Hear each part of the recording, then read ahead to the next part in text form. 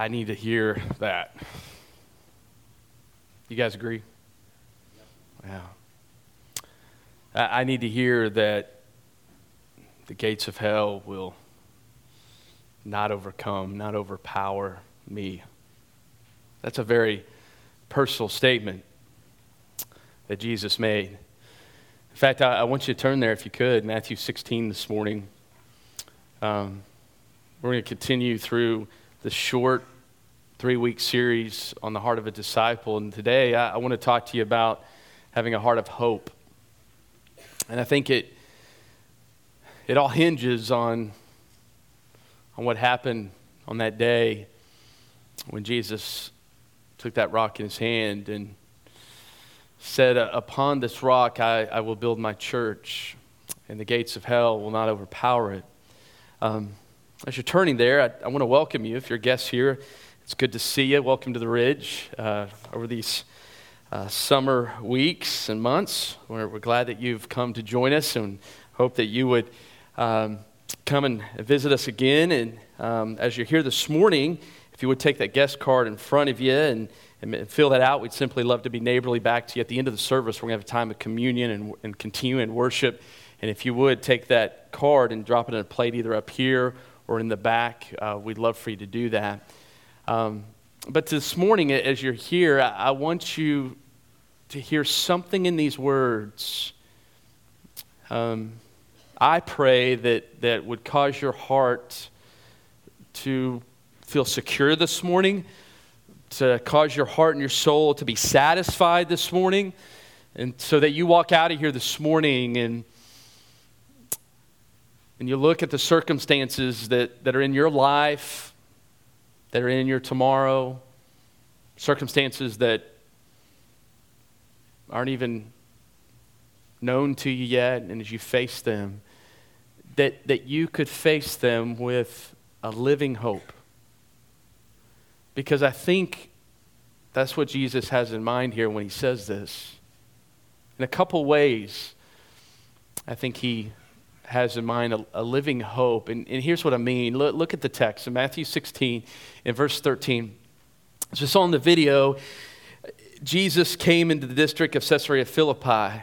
The gates of Hades or hell, was referred to in the video, is referring to an area where, yes, pagan worship was happening. And so there was a context of that. And as Jesus and his disciples are in this area, he turned to his disciples and he just said, who do people say that the Son of Man is? Who do others say? What's the vibe? What's kind of the consensus of people? What do they think, or who do they think I am? And they said, some say John the Baptist, others say Elijah, but still others, Jeremiah, or one of the prophets. And he said to them, and I love this, a very personal question, but who do you say that I am?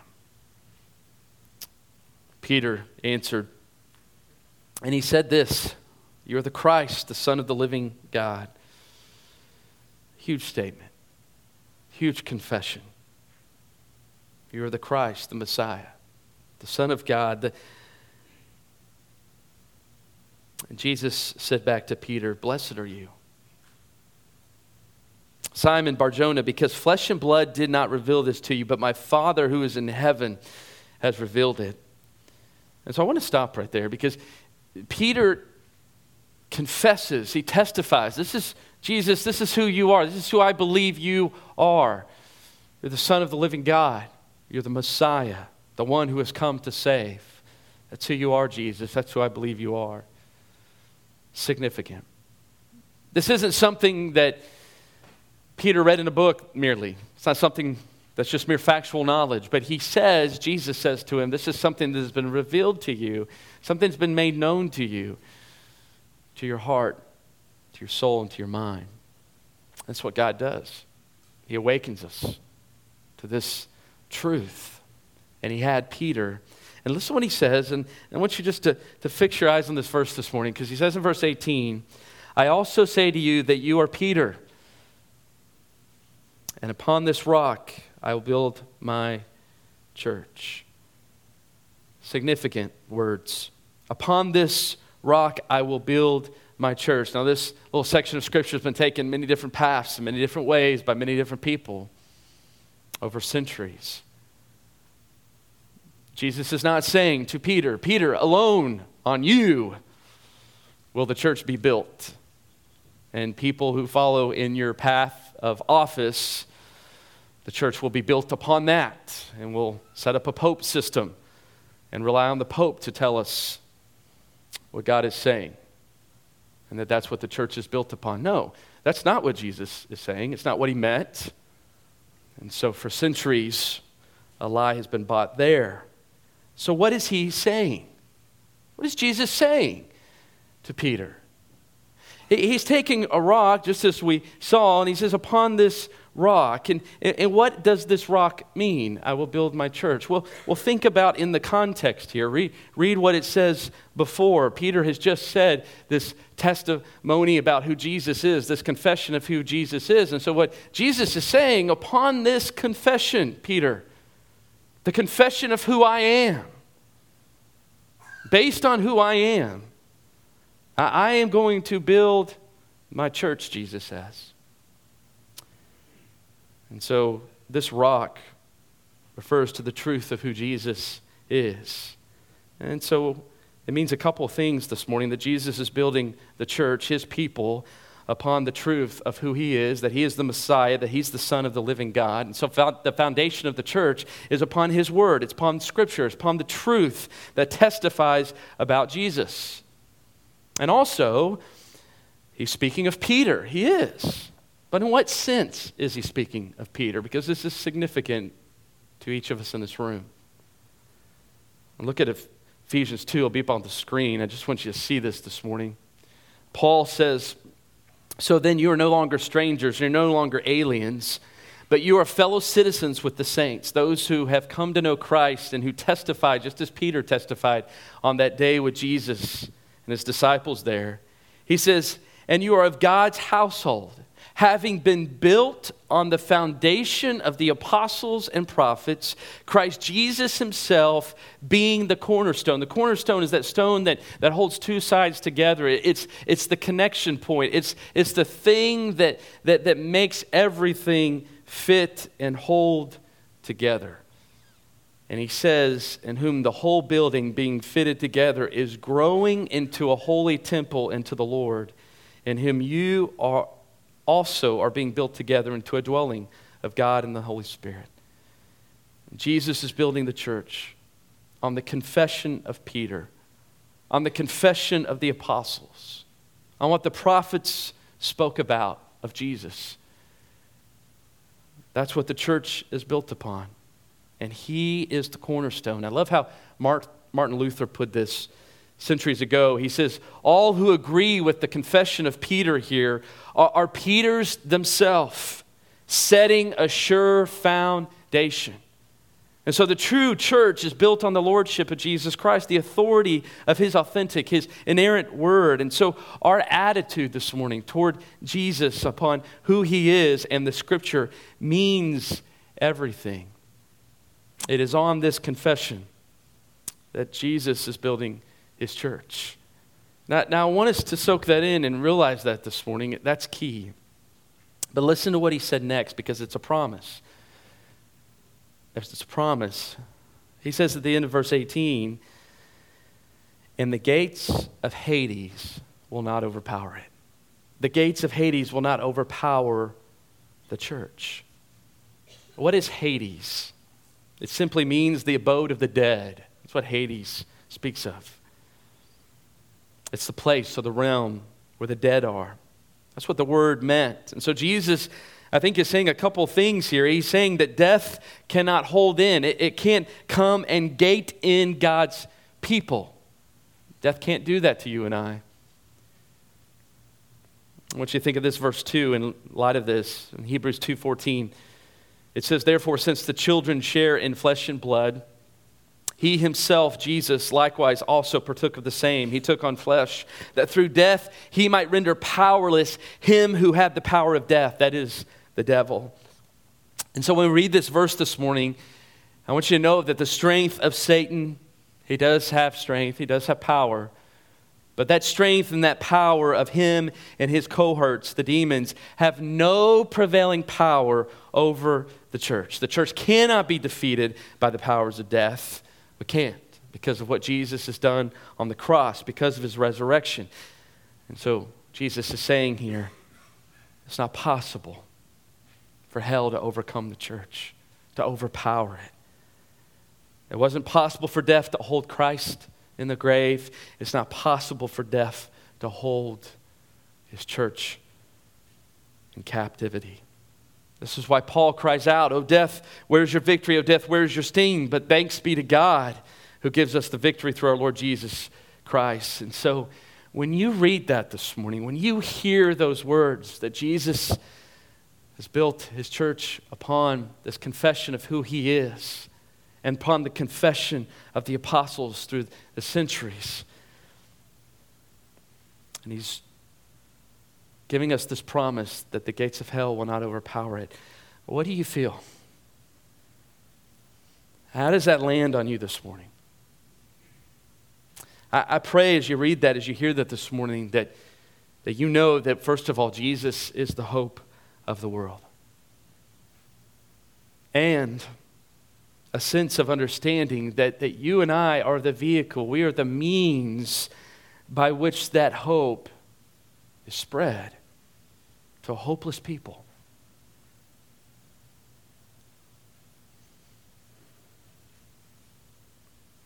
And so it made me ask all week, as I was thinking about that, I was like, okay, so what does that mean for you and I? What does that mean? And I just came back to this phrase.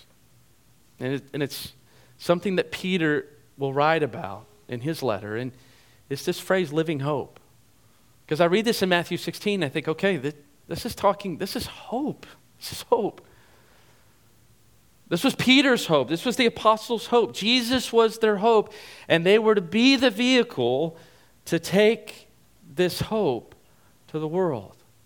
But this isn't just a hope that something will happen. This isn't just wishful thinking. No, this is a living hope. And you and I as the church are to carry that to the world without fear of anything that Satan and his cohorts could do to us. And so this morning, I want us to do this in part. I want us to remember what we just talked about, but I want us to talk about this living hope because I want us to understand what it means to have that, what that is. And as a result, what are we communicating to the world? And so, living hope, what is it? Turn, if you would. You can leave Matthew 16. Turn to 1 Peter 1. 1 Peter 1, go to Hebrews, go to James, kind of toward the end of the New Testament there, and you'll find 1 Peter next. But I want you to look at verse 3, and I just want to look at a few verses from this letter this morning. Because Jesus wants us to have this hope. And as the church, he wants us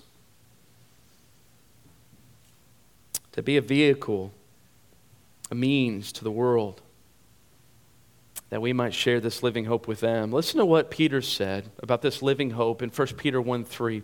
He said, "Blessed be the God and Father of our Lord Jesus Christ, who according to his great mercy has caused us to be born again to a living hope through the resurrection of Jesus Christ from the dead." And so Christian hope, according to what Peter says here, is a living hope in our God of great mercy. This living hope is literally what he says here is the defining motion of a heart that has been born again. Do you see that in the text? He says that according to God's great mercy, has caused us to be born again to this living hope. And so what does it mean to be born again? The Bible tells us that we are spiritually dead without Christ. Without having a personal relationship with Jesus Christ, because of sin, we are dead.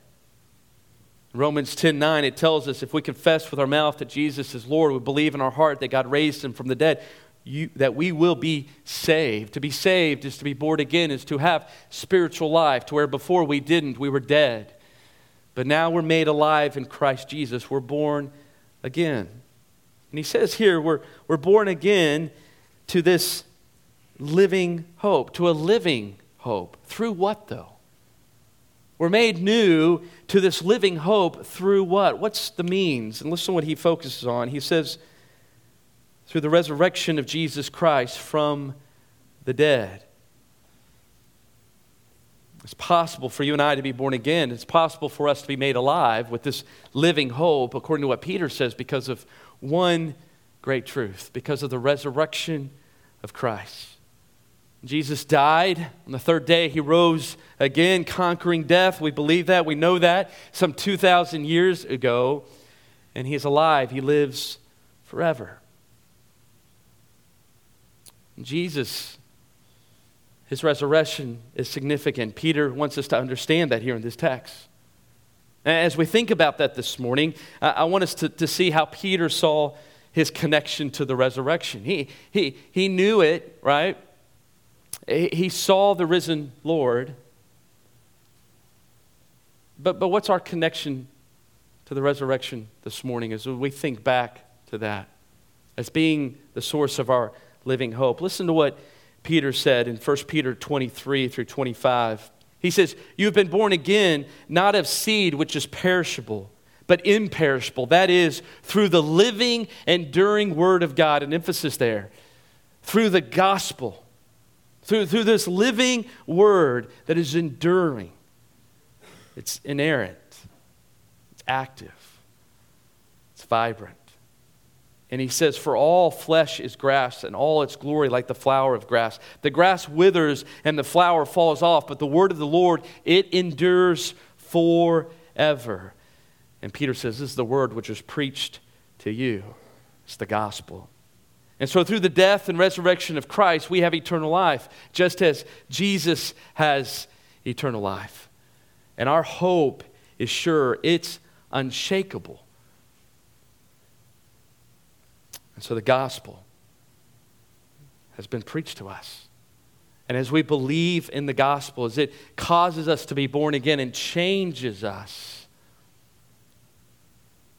the resurrection becomes part of our story. And he says here, as a result of this, we have a hope that is sure, it's unshakable. Listen to what he says in 1 Peter chapter 1, verse 18 through 19 about this. He says, "Knowing that you were not redeemed with perishable things like silver or gold from your futile way of life inherited from your forefathers." And so he's speaking to the Gentiles.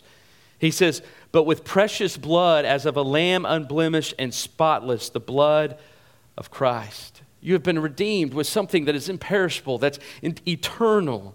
And that's the blood of Jesus Christ, who has purchased you back from slavery, and now you have been set free.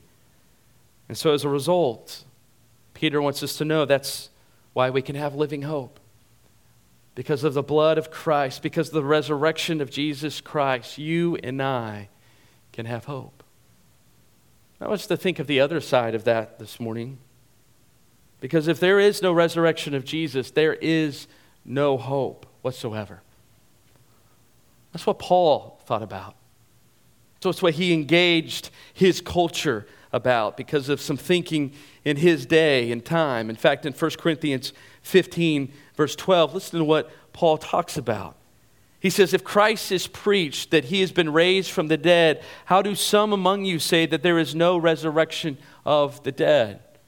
Some believe that you and I would not experience a resurrection from the dead, that there isn't anything after this, and some hold different beliefs on that. Paul continued to say, he says, "If there is no resurrection of the dead, not even Christ has been raised.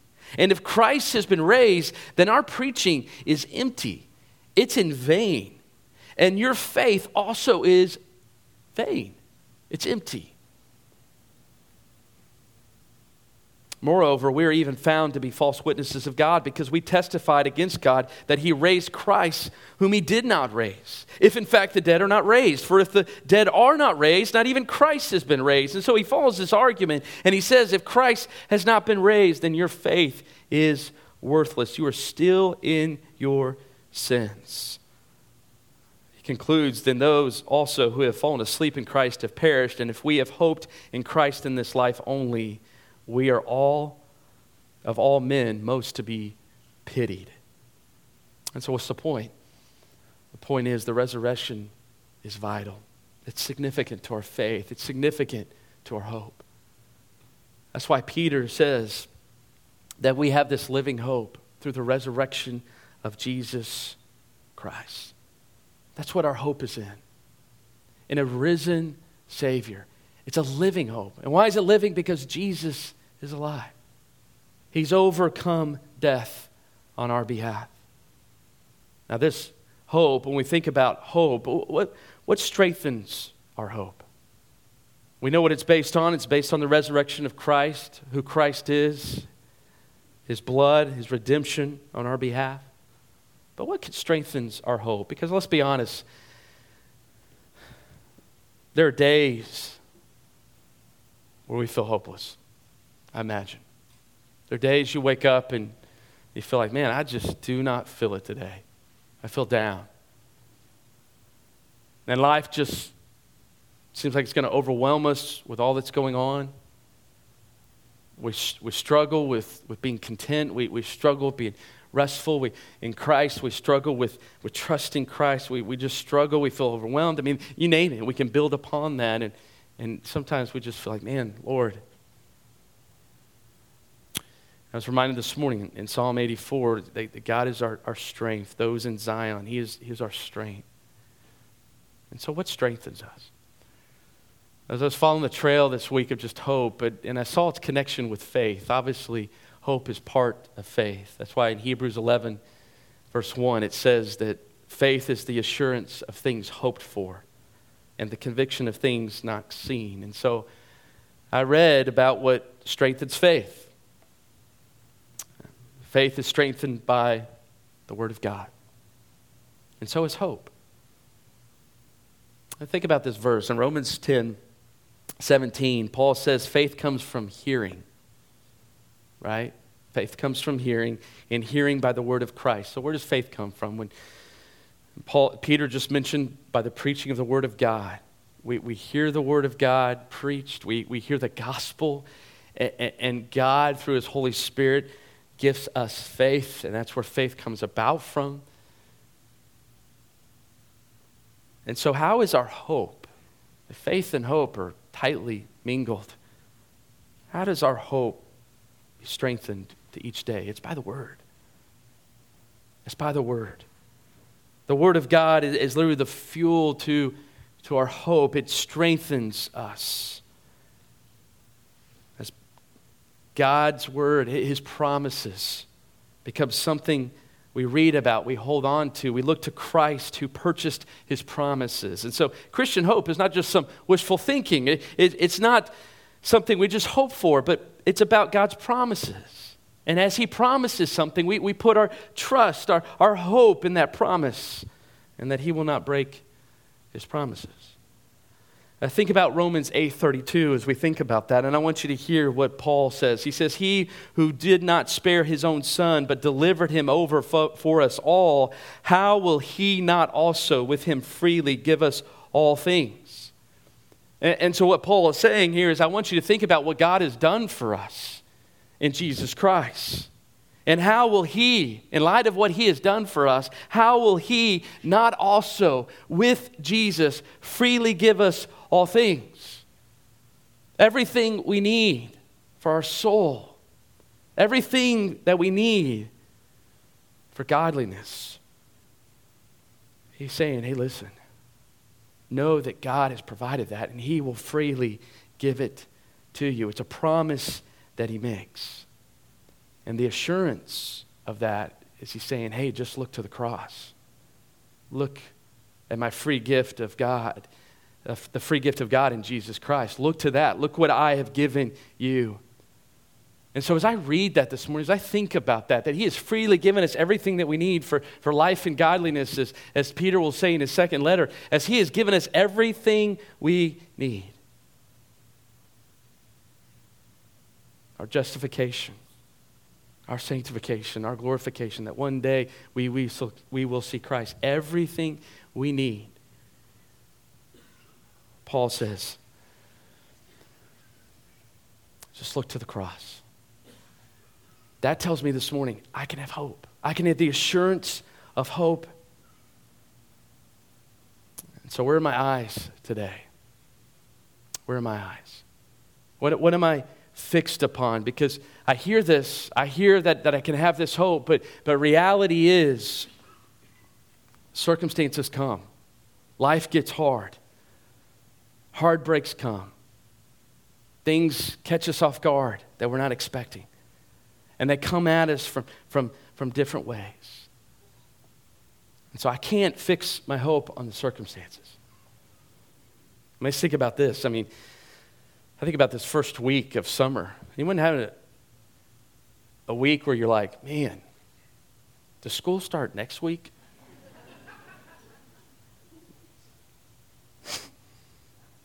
I love my kids.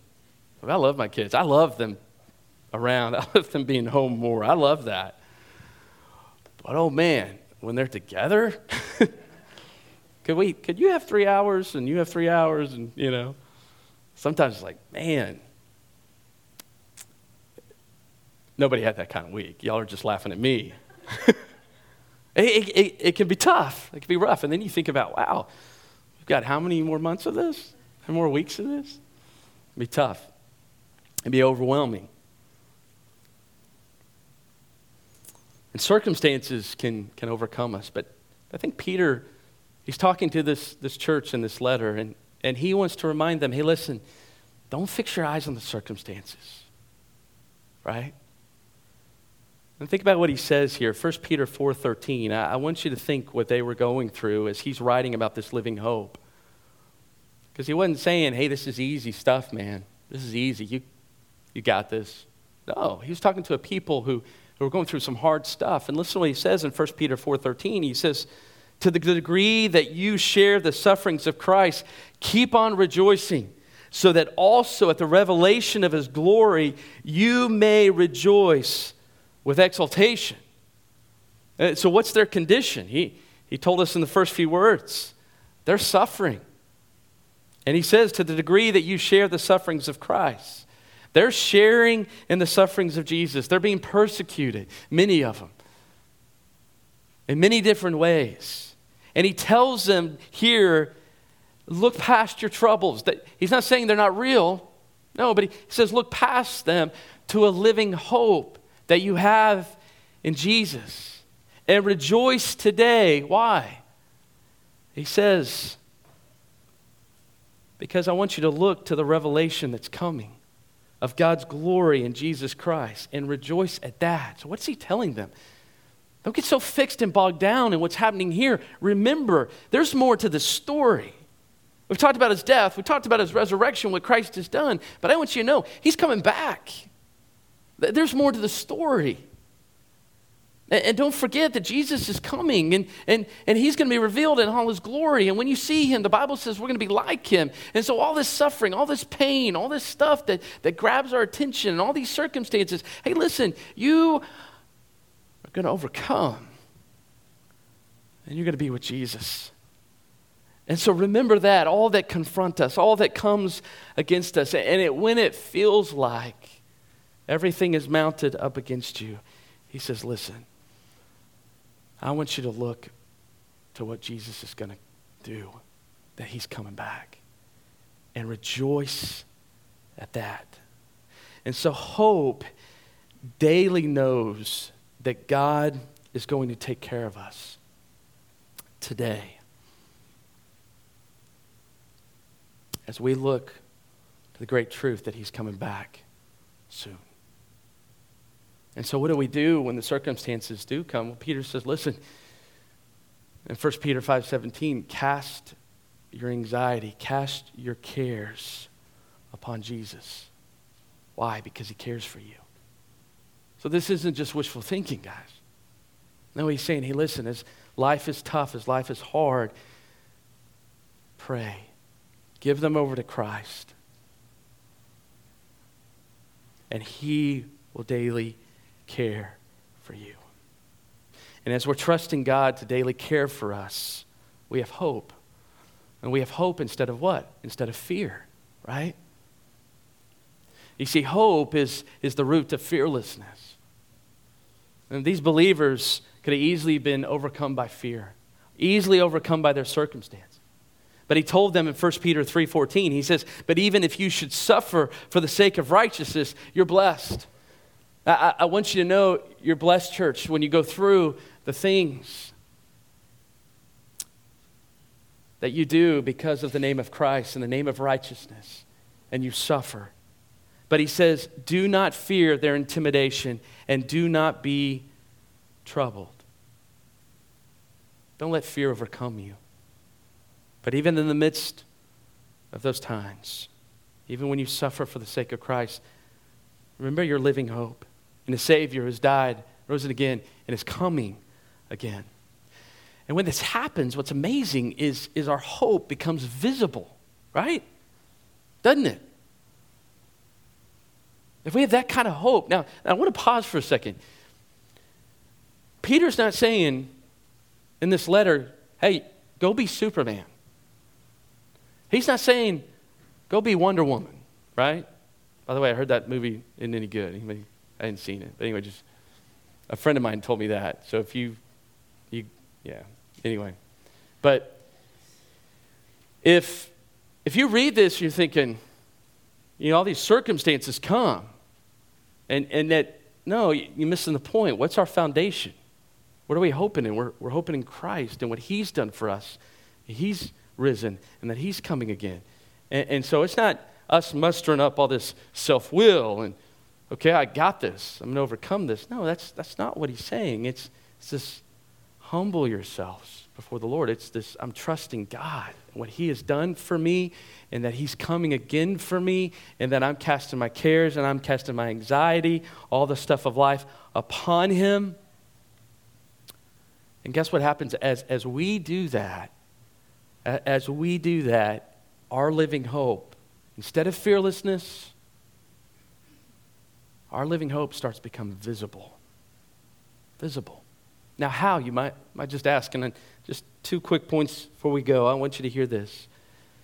According to Peter, what happens is this living hope is visible. And as we start trusting in Christ daily, what happens is it overflows to self-sacrificing love.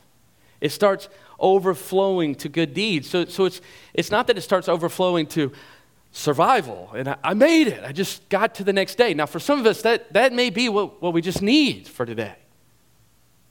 But it isn't just that's the goal.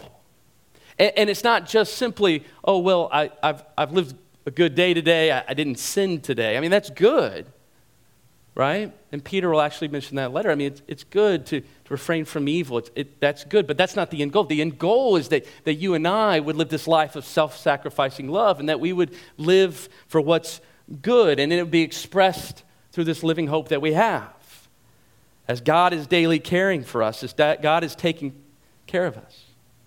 Because why? Our hope is not in wealth. Our hope is not in all the things that the world holds on to. But it's in the Christ who we believe our future is secure. We're satisfied in God. And when that's happening, our life is not about self-preservation. It's not about greedy control or self-enhancement. It's not about worldly mindedness.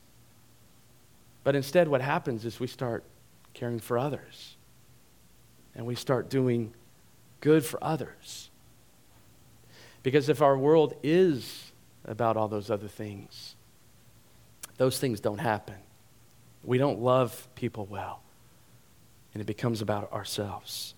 But listen to what Peter said. In 1 Peter 3:9, he says that we're not to return evil for evil or insult for insult, but give a blessing instead. For you were called for the very purpose that you might inherit a blessing. So he's saying this living hope overflows to a life of blessing others. Not only that, in 1 Peter 2:15, he says, for such is the will of God, that by doing right you may silence the ignorance of foolish men. And so that as you're living out this living hope, it even starts silencing the voices and the ignorance of other people that are foolish. And then in 1 Peter 2:12, keep your behavior excellent among the Gentiles, so that in the thing in which you are slandered, you as evildoers, they may, because of your good deeds, as they observe them, glorify God in the day of visitation. So you have these that are even against you, that are slandering you. And as you live out righteousness, as you live out this living hope, they observe them. And even others might have their life changed. And so this living hope is to overflow into love and into good deeds. And then he says this, and I want us to think about this as we wrap up. Look at 1 Peter 3:15. And it goes back to this idea that we begin with today, that Jesus has built the church upon the confession of who he is, and that the gates of hell will not overpower the church, that you and I are to be the vehicle of this living hope. And listen to what he says in 1 Peter 3:15. He says, but sanctify Christ as Lord in your hearts. Set apart Jesus alone as the Lord of your life, always being ready to make a defense to everyone who asks you to give an account for the hope that is in you, yet with gentleness and reverence. Jesus wants his disciples to have a heart of hope where they do not shrink back in fear because of their circumstances, but to have a hope in the midst of suffering and tough circumstances that the world even notices because they see something different. Now, why would the world ask about our hope? Why would they? They see something attractive, right? They see something different in us. Now, Peter doesn't say here how often the world's going to ask, right? Some of you in here this morning might hear this and like, hey, I haven't had anybody ask. What does that mean? Don't feel down about that. He didn't tell us how many times the world is going to ask. But he says when they do ask, be ready. Be ready. Always be ready. But I want us to think about that question. Why would the world ask about our hope? Because our hope shows the world that we're not hoping in the security of this world. We're not hoping in the comfort of this world. We're not hoping in the approval of this world. We're not hoping in the wealth of this world. And they don't know where our fearlessness and our joy is coming from. And they don't know why we would love sacrificially. They don't know why we would do good even in the face of evil. And so that's why they would ask. And so he says, be ready.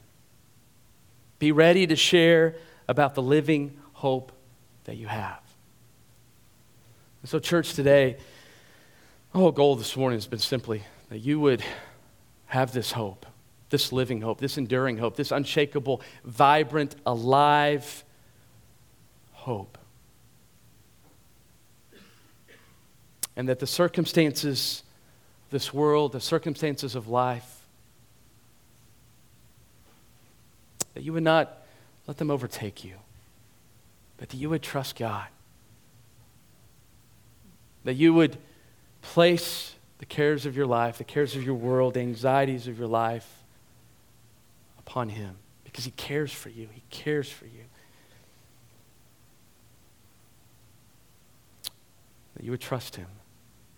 And that as you do, that you would make your life about loving others, doing good. And when people ask you about that living hope, that you would tell them, just as Jesus was with his disciples that day and they just confessed and testified to who he was, that you would tell others, I have this living hope because of Jesus Christ, who is the Messiah, who is the Savior. And tell them why. And that's what the church is to be. And nothing, the gates of hell will not overpower it. Believe that. Let me pray for you.